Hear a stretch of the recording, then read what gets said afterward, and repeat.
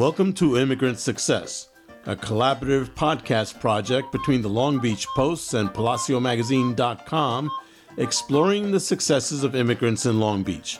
On our premiere episode, Long Beach Post reporter Stephanie Rivera interviews Servando Orozco, CEO and founder of Orozco's Auto Service and Orozco's franchise. Good afternoon. I'm your host, Stephanie, and today I'm joined by Long Beach resident and business owner Servando Orozco. Welcome, Servando.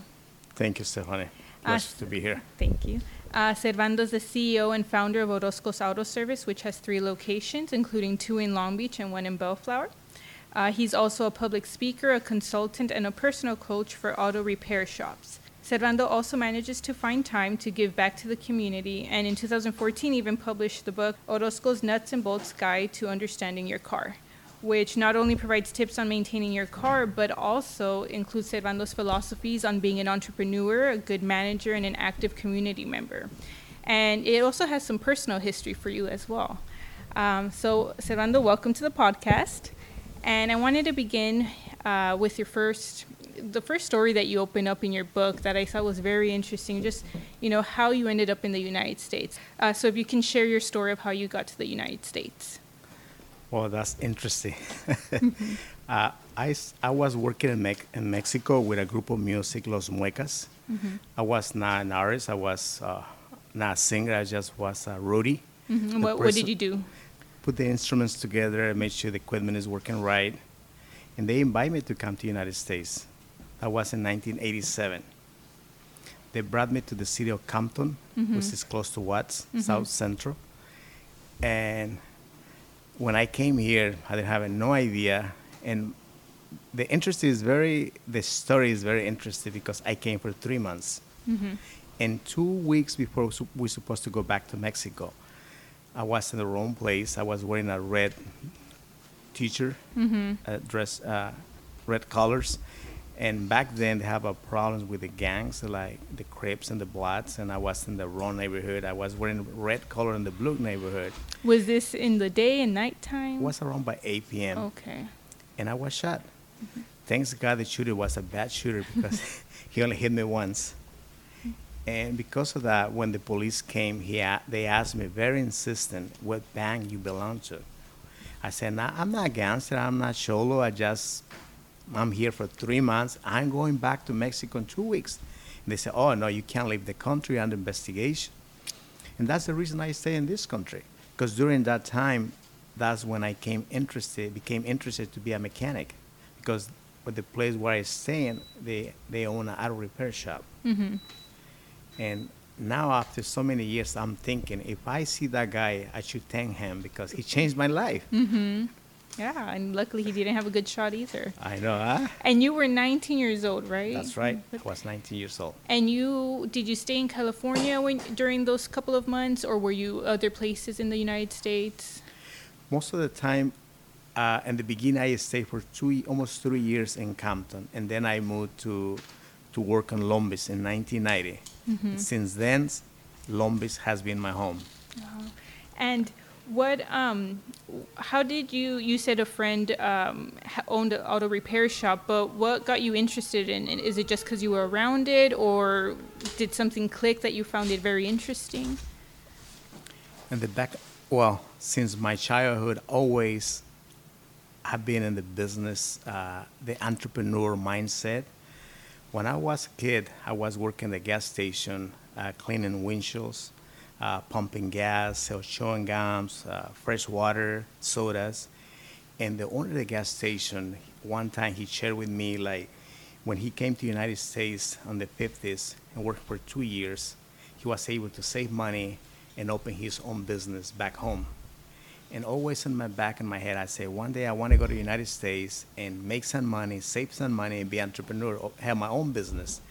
When I came here, I see the opportunity to learn skills because back home, I don't have no skills, no education, and I feel like I don't have a choice. I had to learn skills to be able to apply anywhere I can go. And I see opportunity on the automotive service industry because I said to myself, if I learn this skill, this can be my paycheck. I can cash anytime, anywhere I can go. So at 19, you had that mindset already. You knew that you had an opportunity here that you couldn't let go of. Yes and no. I have the mindset to learn the skills, to be a mechanic, to one day open my own shop. But today, when I look back, I'm impressed myself where I am today, because I never thought in my dreams and my thoughts I can be what I am today. I have been so blessed to be in this country and surround myself with the right people. Did you ever miss home or think about wanting to go back? Yes. The first 5 years, I was in the mentality to learn, to make money, and go back home. And that was, to me, a problem, because when I make a decision to be part of this country, to be part of this community, and be part of this, basically America, everything changed, because I hit it with everything. I said, I don't have a choice. This is my new country. This is my new home. And I had to do whatever I had to do to succeed in this country. And that's what I did. And that was a couple of years in. Like 5 years later. That's when I decided to go to school and learn as much English as I can. Even I didn't learn that much. But yeah, this when I make the decision to stay in this country and become part of this country is when everything else changed. When I start to looking for answers, looking for help, and looking for training, for skills. And I know early on you had almost like mentors that helped you along the way. Do you think they were very instrumental in letting you grow and understand? Yes. Mentor has been part of my success from every steps of my business and my life. When I start, my first mentor was who taught me the art of working on cars. And then I looking for different mentors who taught me how to be a business owner. Because I believe, from mentors, coaching, training, books, everybody need help. And part of my success, my school is different than most people, because I didn't go to school, but I looking for ways to educate myself, to train myself through books, through people, through classes that I purchase in the industry, also on the business side. And I know you mentioned in your book that first shop near Long Beach and Spring Street, where you were working for the previous owner for about 10 years, and he was going to be selling the shop, or he was going to be closing it, and he said you can either find another place to work or you can make your own business and start your own. Was that the first time that you had an idea of, hey, I can do this myself? Yes. Was on a Shell station. I worked for 10 years, and he lost the lease of the place. It was when the opportunity arose. He asked me, hey, we're going to lose this here. You can work for somebody else, or you can open your own business. And that's when I said, now is the time. And I make it happen. Awesome. We'll go ahead and take a small break now, and then we'll continue afterward. Definitely.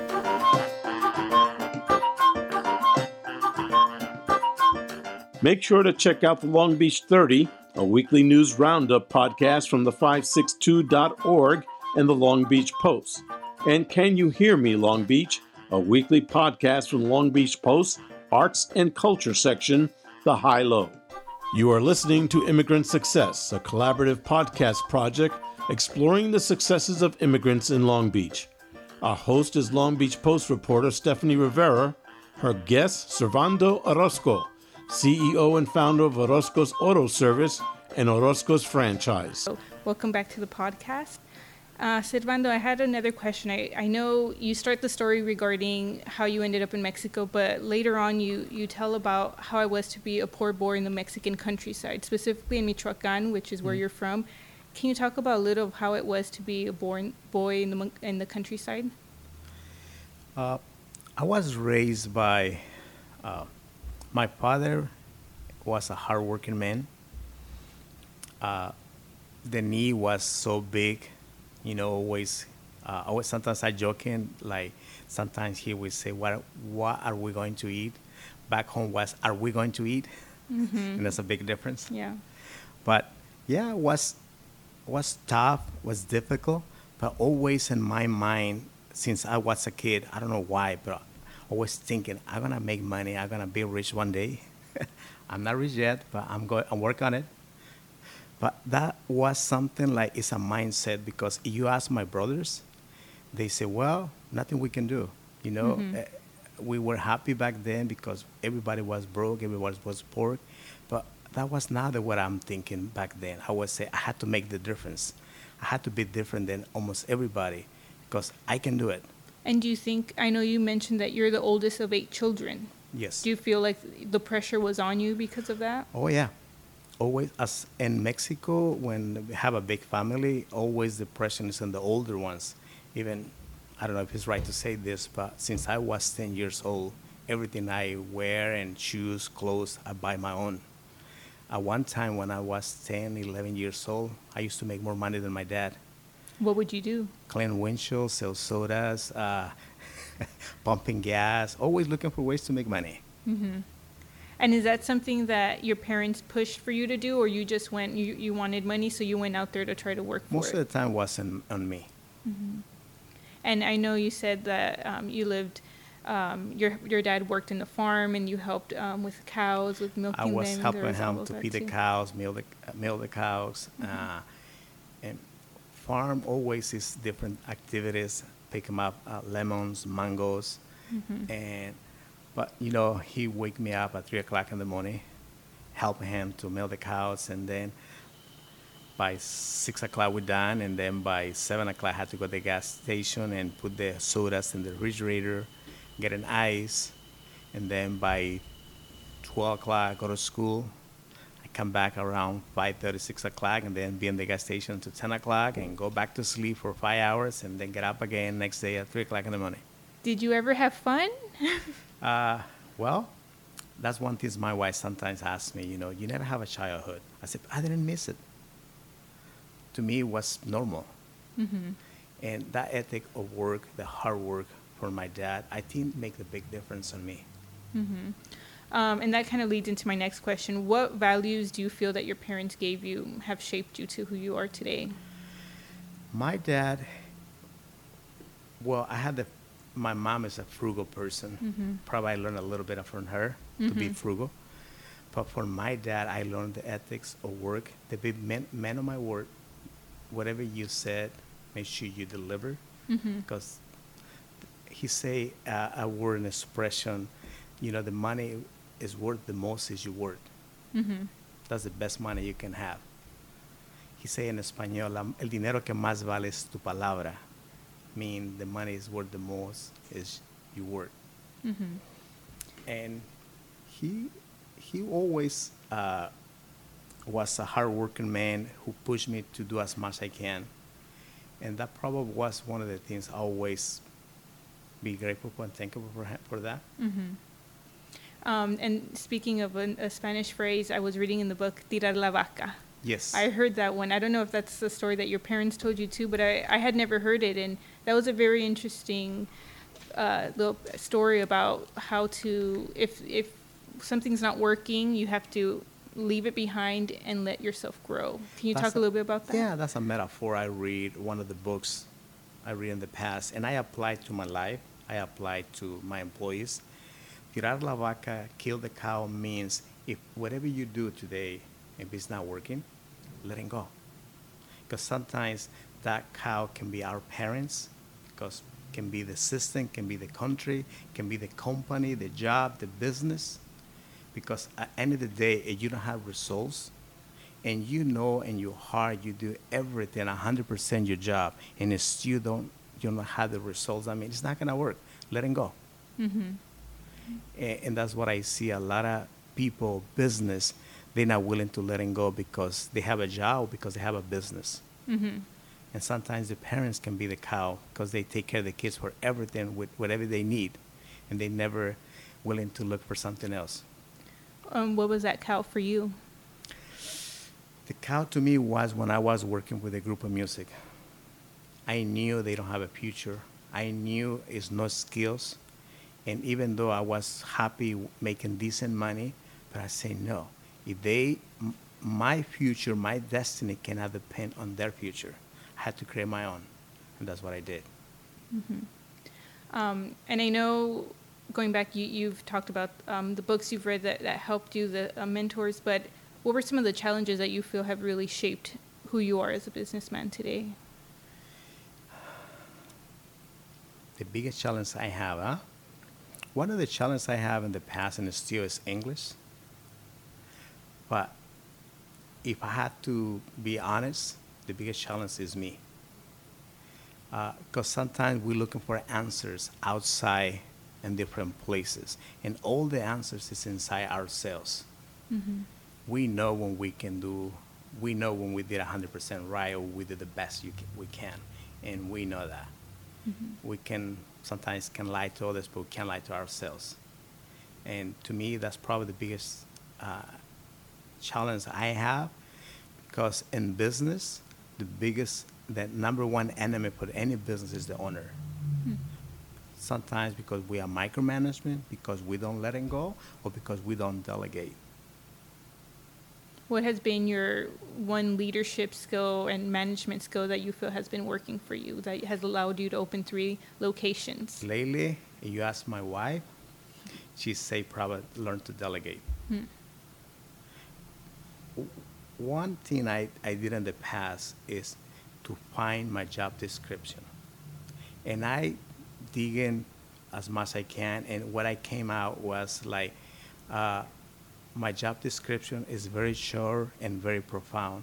It's to set the company goals, find and hire the right people, develop a system to reach the goals and grow the company, developing people, and secure the assets of the company. That 5 things help me a lot to make sure, things flow the way I want to flow. And where did you learn that? From a company called Elite Worldwide. It's a coaching consulting company. I also become one of their coaches. Now I consider myself an expert in the automotive service industry. And an expert for the experts. Yes, I know that's you right. say that. Tell us a little bit more about what has been challenges regarding just opening up the shop. I remember reading that one of the things early on was customer service, that you focused so much on being a good mechanic, but you forgot about the customer service part of that. Yes. What I find out, my first goal was to be the best mechanic. And I'm working so hard, and I do whatever I have to do to be the best mechanic. Even if I can elaborate a little bit, the fastest way to me to learn was when I find out someone who is a good mechanic, I ask that person back then, hey, how much you making an hour? Whatever the amount was. And they say, can you sell me 1 hour of your time? And they say, why? Well, I need to learn how to test this sensor, this computer, or whatever it was. And by doing that, I learned so quickly, and I find out most of the time they don't take the money. They're willing to help people. And the second thing I learned is when you're a mechanic and you're a business owner, it's a completely different set of skills. Mm-hmm. It's a day or night. Mm-hmm. Let's go ahead and stop there, and we'll come back after our last break. Thank you.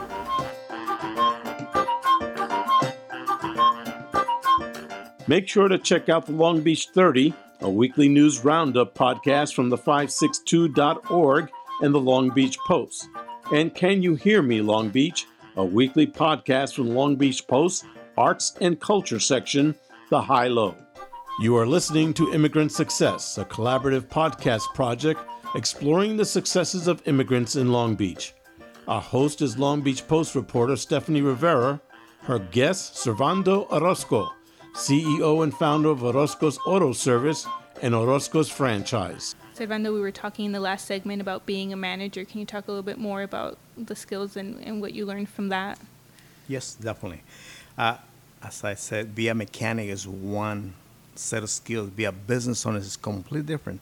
What I discovered is, if I can elaborate, in 2000 when I opened the shop, all the way to 2005, the economy was great. I was doing terrible in business when the economy was good for everybody. For me, it was not that way. And what I find out, the problem was me, because I didn't understand business. Take me a while after I surround myself with the right people, with the right mentors, like we in the people business. If we want, whatever you want to call it, money, happiness, results, but in business, it's a result of do the things right. Business is a result to have the right employees, the right customers, learn to do the right marketing, have the right systems in place. And what I find out in business is like you have to be attractive to attracting the right people, the right customers. You have to be professional, and for that you have to have a team of people around you, and that's the hardest things for most business owners to attracting quality employees, quality customers, and have an open mind to understand what they're looking for. If it's a marketing, for instance, I went to different levels to, you have to be part of the community. Whatever you are, whatever your business are, whatever you live, you have to put it back, things back in the community, because community is like everything else. Whatever you put it in is what you're gonna get it out. And by the end of the day, we're in the people business. I learned to answer the question about what's the difference be a mechanic, be a business owner. We have to have open minds or be willing to change on the industry, because the industry, automotive service industry, is changed so much, and we have to adapt ourselves to the changes, to be able to adapt technology to our business and also how we communicate with customers. Because it's easy to close the eyes and say, no, I'm not going to learn this. No, we can't do that. One of the things I looking always for people is good attitude, aptitude, and ethics. But aptitude is huge for the industry. Aptitude is everything to me, and ethics, of course, too. And then in the business I apply, I call the 4 T's. It's train, transfer, tolerate, and terminate. Meaning, when we looking for employees, we have to let them upfront what we're looking for. What is the minimal acceptable performance for that position? Has nothing to do with the person, it's the position. Can they deliver the results? If not, we will train them. Are they trainable? If not, can we transfer to another position? If we don't have another position, can we tolerate for how long? And then terminate. What I mean by that, you don't want surprises. Mm-hmm. They need to know what you expect out of them in the first place. Mm-hmm. Hope I answered the question. Yes. And when you were saying that, it just made me think, you're focused so much on the business side and like any typical American, but we have to remember too, you're an immigrant, and this podcast is about immigrant stories. And I wonder if that's something that comes into play when you're working as a businessman or anything. Do you let that affect you, or in either a bad way or in a good way, or does anyone else kind of remind you? Is that an obstacle for you? On the beginning, yes, because sometimes as an immigrant, you feel uncomfortable, try to explain something in English, and you're not going to pronounce it right. And lately, I don't care. I deliver my message as best I can, and that's it. Always I tell people, hey, I speak with the accent, but I don't think with the accent. I like that. You were touching on earlier about community involvement, and I know you mentioned that in your book too. Why is that so important? Why do you share that with others to be involved in the community? I learned from my mentors, like when we say we're in the people business, it's important to support local communities, groups, but one thing is very important, has to be in your heart. If it's not in your heart, it's gonna be fake. Mm-hmm. And do from your heart. I've been able to be part of the Kiwanis for probably 12, 13 years, part of the Lions, Toastmasters, be on the board for the YMCA, help nonprofit organizations doing fundraisers. It's branding, can be marketing too, but the first thing has to be in your heart is do things what is right. Mm-hmm. What would you say is something close to you from all the projects that you're helping with in the nonprofits? What's something that's close to you? I think Lydia House is something it's a part of the Rescue Mission. I was looking years ago, maybe 8 years ago, something like that, for a project for my kids to have something to do, to teach him, how hard it is to be on the other side of the fence. And I say, we can cook for them, and we once a month. But the truth, we never cook. We always buy the food and feed them, And that, when I became president for the Kiwanis Club, I give it to the club. And since then, pretty much they do it, and I'm the backup plan in case they can't make it. But I only go maybe once or twice a year. But that's a really nice project, especially for kids and single moms. I believe more in the future with kids and single moms who really need help. The other project, I see a lot of good things and value in the community is YMCA. I've been on the board, Fairfield, my wife also in the other branch, and they really do great things for the community. You said you learned a lot of your values from your parents, and you also grew up in a situation where you had no choice but to work hard. How do you try to instill that in your kids who have an easier life than what you had? Well, that's a good question. I'm very frugal to them. The only things they don't have a budget is books. I can buy as many books they want to read, and even I pay $5 per book they read. As long as they have a roof, food, and books, anything else they had to earn it. It's no free lunch. And how do you balance family with work and volunteering extracurriculars? That's hard, especially with my little kids. In the last 3 years, I back up maybe 50% of the things I used to do a lot because I ask my friends, what's the one thing you regret in your life? And I hear a lot of things, not spend enough time with my kids when they were little. Because when they finish high school, they go to university, sometimes they don't come in home. And I try to do as much as I can in the last 3 years to spend more time with my kids. What would be a message that you'd like to send to maybe some newcomers that are immigrants coming here and wanting to make a better life for themselves, especially now when you hear the current administration and a lot of the rhetoric that's just telling immigrants to go back home? What do you want to tell people who are trying to come here for a better life? To work hard on themselves with the skills, with the attitude, aptitude, ethics, to prepare them for the opportunities. As Les Brown said, it's better be prepared for the opportunity and don't have one than have one and not be prepared.